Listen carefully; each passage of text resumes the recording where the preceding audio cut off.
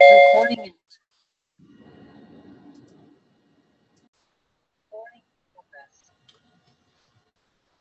So during COVID, there were a lot of times I could tell you when we were nervous. People were nervous. We didn't know what was going to be. We didn't know what to expect. We didn't know what the next day would bring.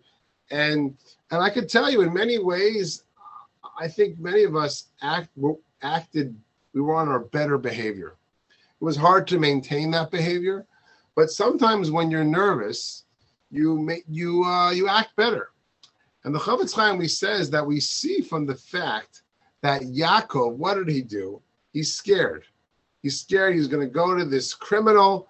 What does he ask God? He says, God, I know how bad it is if a person says Lashon Hara, and I need to be safe. So I'm asking you, God, to help me that I should be able to not gossip and to talk nicely. And a second thing the Chavetz Chaim said, which I think is really, really powerful, that so Yaakov was nervous. He's going to be in the company of the world-renowned swindler. And he realizes that he might be impacted. So what does he do? He asks God, I'm nervous. I don't want to talk like that guy. I want to be a refined person and a kind person and a generous person. Therefore, God, I'm asking you for help. And I think this is something that I've heard on the street, and it's not true. We certainly see from here that in order to act appropriately, to be a nice person, a generous person, a kind person, it's very hard. And it's reasonable to feel like maybe you won't be able to do it without God's help or without someone's help. It's okay to get help. If you look throughout Judaism, Judaism is replete with all kinds of hacks. For example, I'll give you an idea. On Shabbos, person, if you just follow the letter of all the laws, the person is not supposed to write on Shabbos. Well, we have the tradition is that not only don't we write, we don't pick up a pen. And throughout Judaism, there's all these like fences around. Kosher is full of them. Shabbos, relationships, everything is full of them. And it's okay. It's okay. And it's wise to not jump into the lion's den. And especially when it comes to relationships, person we see from here should say, you know what? I get it. I may not be able to act the way I'd like to. I'm going to turn to God. I'm going to turn to friends to help me out. So Jacob gets to the town where his mother's family is from. And what does he do? The first thing he does, he goes and he sees all the workers in town who were shepherding their sheep, and they're at the well. And Jacob says to all of the employees who were there with the sheep, he says, my brothers, where are you from? Now, he just met them, and he's calling them brothers. And he says, and they have this nice, very pleasant conversation. And the Hemek Davar, the famous Hemek Davar, the Netziv, says that here you see that it is appropriate to be friendly even to strangers. Sounds like a foreign idea, but in our very, we're kind of in our closed up in our social media headphones phone generation, we have the ability sometimes to just really lock in. And we see here that very simple idea, but a very important idea.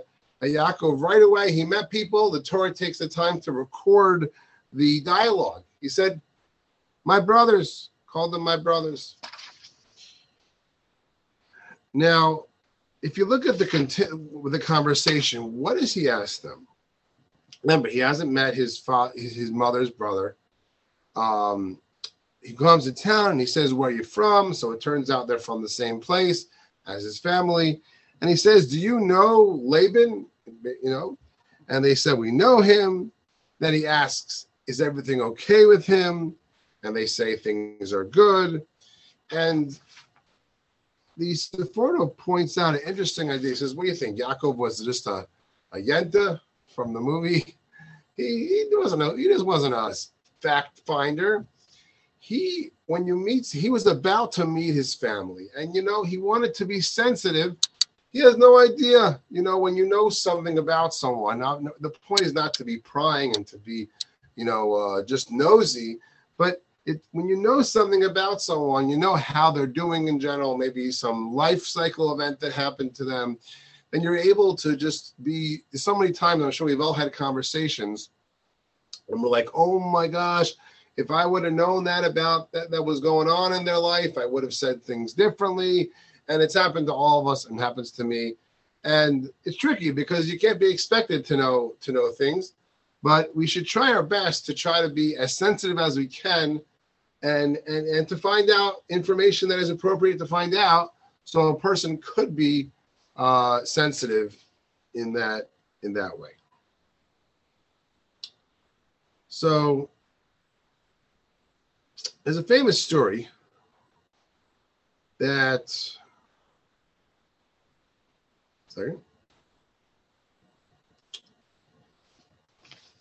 so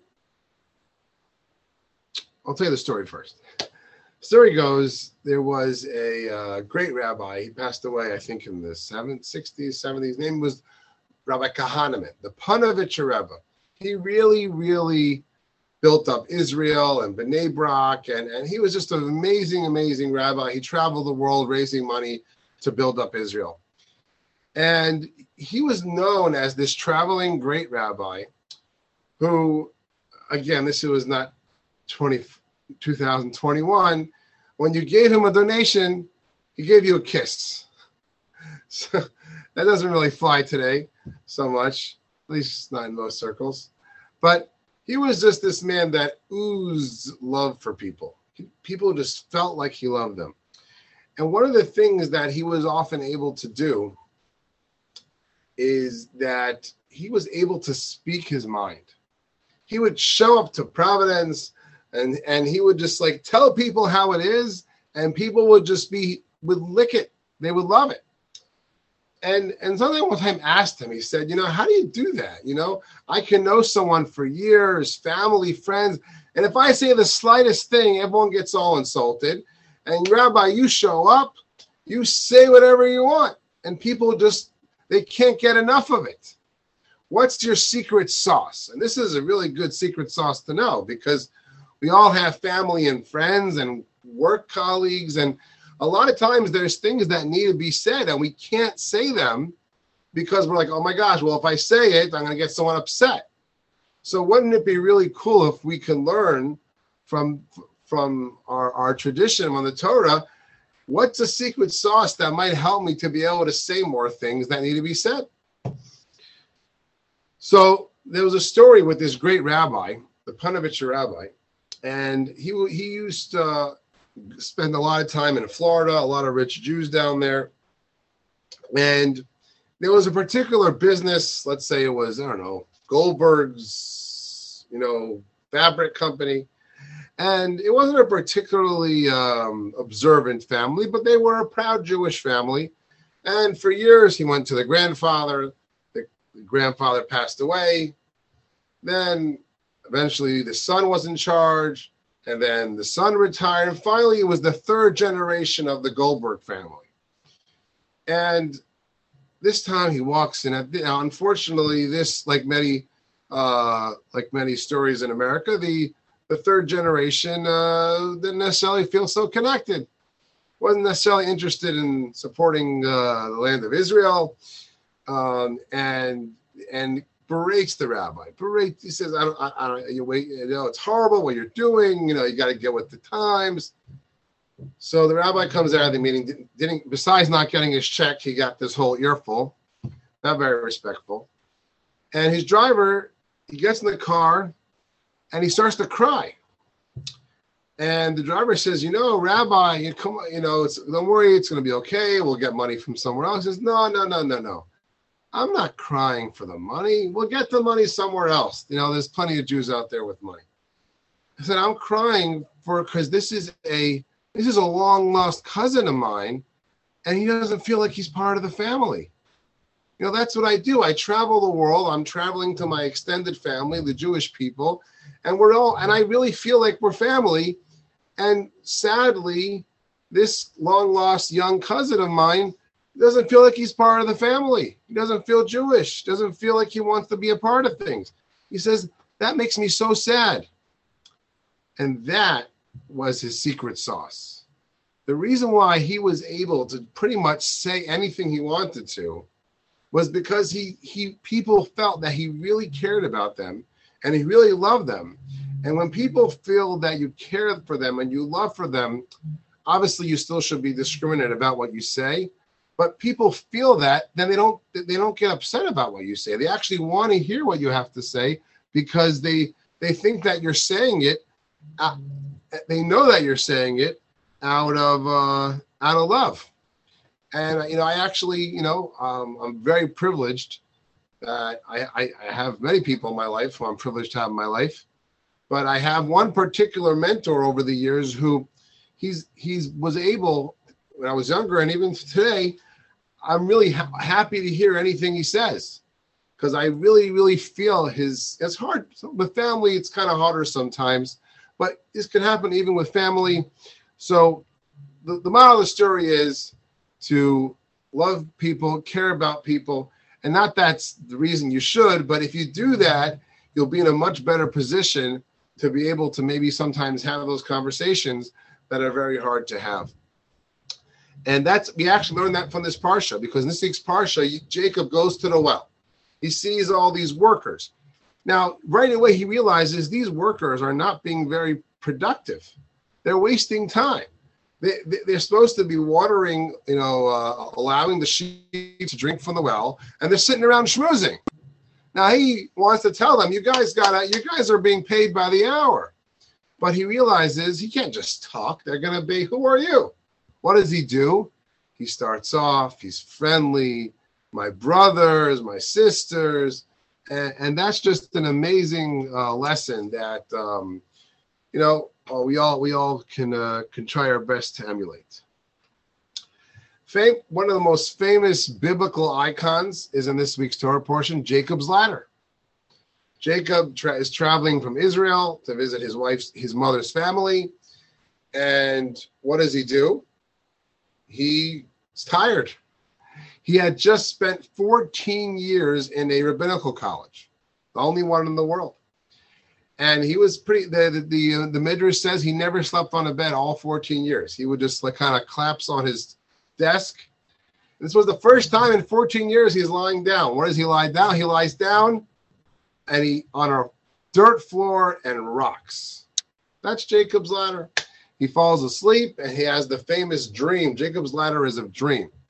He dreams, he has a vision of a ladder that starts on this world and it goes up to the heavens, and he sees angels going up and down. That's Jacob's ladder. There's a lot of metaphysical, really deep ideas there. A lot of world history unfolds in front of Jacob at that time. But there's a lot of imagery and symbolism with this image of Jacob's ladder. And one of them is, Rabbi Mordechai Ilan explains, based on the Chovos HaLevavos, the book called The Duties of the Heart, that is a really cool idea. Now, anyone familiar with keeping kosher, so there's meat, there's milk, and there's parv. Or sometimes it says parvin, or in Israel they say palva. But so there's milk, meat, and parv. Now, says the duties of the heart. When it comes to your soul's growth, there's no such thing as parv. What does parv mean? Parv means that it's just stagnant. Nothing happening. It's neither meat nor milk. When it comes to a person's soul, either you're growing or you're not growing. Either you're going up or you're going down. The other analogy is a ball on a hill. And no such thing as a ball staying still on a hill. Either you're pushing it up or it falls down. And that is the analogy to a person's soul. You can't say, I am who I am. I like where I am. I'm going to be a part of person. No such thing as a part of person. Either you're growing or you're not. It's like a heart. You ever watch a heart screen? It goes up and down, up and down, up and down. A heart, you know what happens to a heart screen that's straight and it's flat? Dead, right? So a person's soul, you're always, if you're not going up, you're going down. It's an overwhelming thought, but it's not meant to be overwhelming. It's meant to be empowering. And that's the reality. That if a person is not growing, then they're atrophying. And I think a person's body is like that also, right? If a person doesn't take care of their body, you have to proactively take care of your body, or it gets hurt, right? You got to eat every day, drink every day, sleep every day, take your vitamins, take your medicine, exercise. If you don't do those things, then the natural, it just unwinds. And that's one of the messages, the imagery of Jacob's ladder, that you gotta, if you're not going up, you're going down. You don't stay still.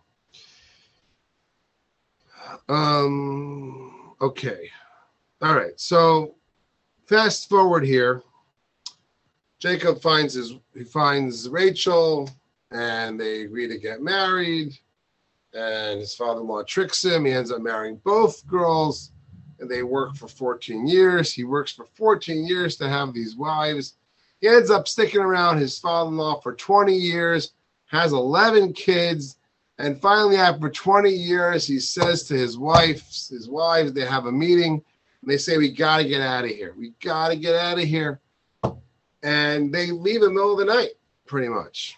And the father-in-law charges after them and accuses them of stealing his idols.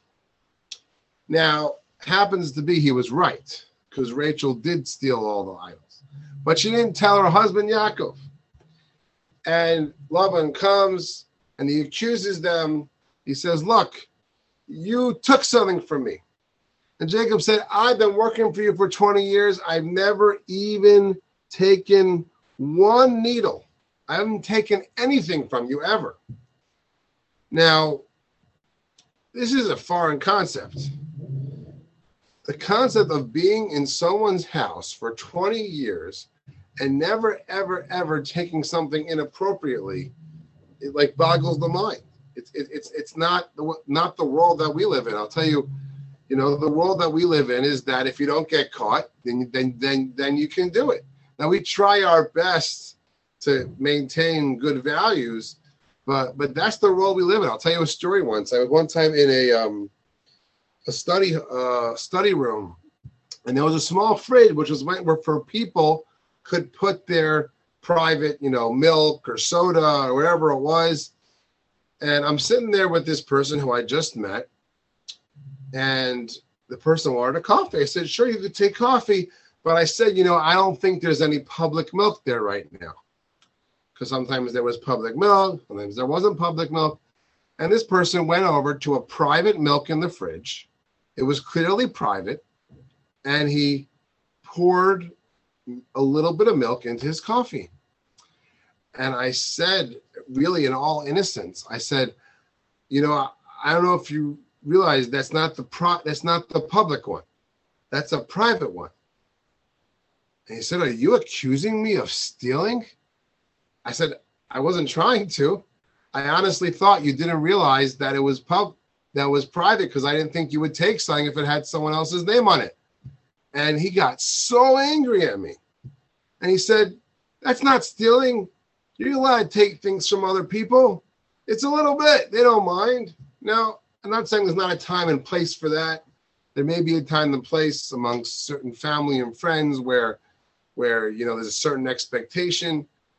But, I'll give another example. The Torah says what belongs to you, God, is yours. And what doesn't belong to you is not yours. And that's a very real thing. You go to a store, you can't just sample things. You can't just sample food and leave it. So This is just the high sensitivity that Yaakov was able to say about himself. I was in your house for 20 years and never took a thing I shouldn't have taken. I mean, today they say a common thing is in the workforce today. You know, we all have our phones and we all have our internet, and we're supposed to be putting in 60-minute hours. I saw a study once that if people put in 60-minute hours, like the workforce would like triple. Even we work for ourselves. I work for myself. You know, it's amazing how much time gets zapped up. And I even saw a new stat. It said that today when you hire someone, it's expected that they're going to have a certain amount of internet browsing time during the workday. It's a different world today. So those are a few of the amazing lessons, but just a couple more. So probably one of the most famous acts of selflessness is in this week's Torah portion. So Yaakov works for 7 years, assuming he's about to marry Rachel. His father-in-law does a switch. Now, Yaakov knew his father-in-law was a real shyster. And he made a plan with Rachel. He said, look, you know what? I know your father-in-law is going to send your sister instead. And we're not going to fall for it. And they made some secret passwords, some code. I don't know what it was. And they were supposed to do that, because there's going to be a veil, a thick veil, and he wasn't going to be able to see her. I guess the sisters probably looked very similar, and they were going to do all this action. Now, this girl, this Leah, she realized that she was going to be so embarrassed because her father was forcing her to go to the wedding, crazy guy, and she's going to get up there, and then Jacob's going to realize it's the wrong wife, the wrong girl, and she's going to be so embarrassed. Rachel realizes this, and she gives up everything. When she goes over to her sister, says, you know what? I know Dad's being a real crazy head. He's pushing you in there. And he's my groom. She loved him. And she didn't know at the time that Jacob was going to end up marrying both of them. As far as she was concerned, she was about to give up becoming the mother of the Jewish people. And she goes to her sister and says, you know what? Here's the code word. Give the code word. You'll become Jacob's wife. And she didn't know at the time. And why did she do it? Because she didn't want to embarrass her sister. She gave up everything, literally everything, to not embarrass her sister. And this is considered the big lesson that we learn. How important it is to not embarrass people, how much we have to be willing to give up. And this was something that was coming to her. It was her husband. It was her right. Sure, her fiance had worked 7 years for this, but she gave up everything because she did not want to embarrass someone. And today, I heard this from one of my teachers. All of us are starving for respect, whether we know it or not, whether we want to admit to it or not. We create one of the biggest needs that people have today. Is respect. And the opposite, if someone ends up embarrassing someone or being somehow involved in making someone feel less respected, it can kill someone. It says in the Rambam famously that if you make someone's face turn white, which means you embarrass them, it's like you killed them. Literally like you killed them. You know, there's a term, people will say, oh my gosh, I almost died, right? People talk that way and they don't mean it, but it came from a real thing. So let's do a quick review. What we talked about tonight. Talked about how when Yaakov was nervous. What does he ask God for? He says, God, please help me that I don't speak not nicely. And we learn from that, the Chofetz Chaim said, when you're in danger, make sure you speak nicely. And on the other hand, if you feel you're in danger of not speaking nicely, then it's important to ask for that help, and that's okay. We saw from the famous Ha'amek Davar, he says that when Yaakov came, he just met strangers and he just was so friendly. You got to be friendly and nice to everybody. We learned from that same interaction from Yaakov and from the Panovich Rebbe that you can sometimes say things to someone which they need to hear, which may be hard to hear, if they know that you care and that you love them. And if you cultivate that love and concern for people, you'll be able to say things, and people will feel that. We talked about how the importance of recognizing what's yours and not taking from others, how it's very hard, it's sensitivity, but it is something that the Torah does demand to us. We talked about how Yaakov looked and tried to find out appropriate information about his mother's family so he could be sensitive. And we talked to people, yes, we can't be perfect.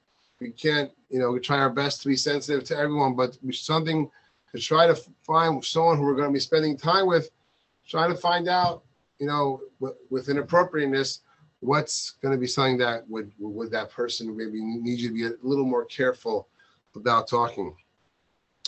And we learned about from Jacob's ladder how in life, either you're going up or you're going down.